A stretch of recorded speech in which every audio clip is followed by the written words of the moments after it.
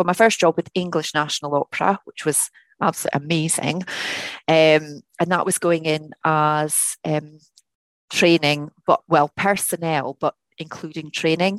So that was my first generalist role going to London. So my office, the personnel office, it was personnel still then, was in the Coliseum Theatre, actually in the theatre. And my departments were wigs, makeup and wardrobe and the chorus and the orchestra. Those were my departments, and the stage techs. So yeah, amazing opportunity.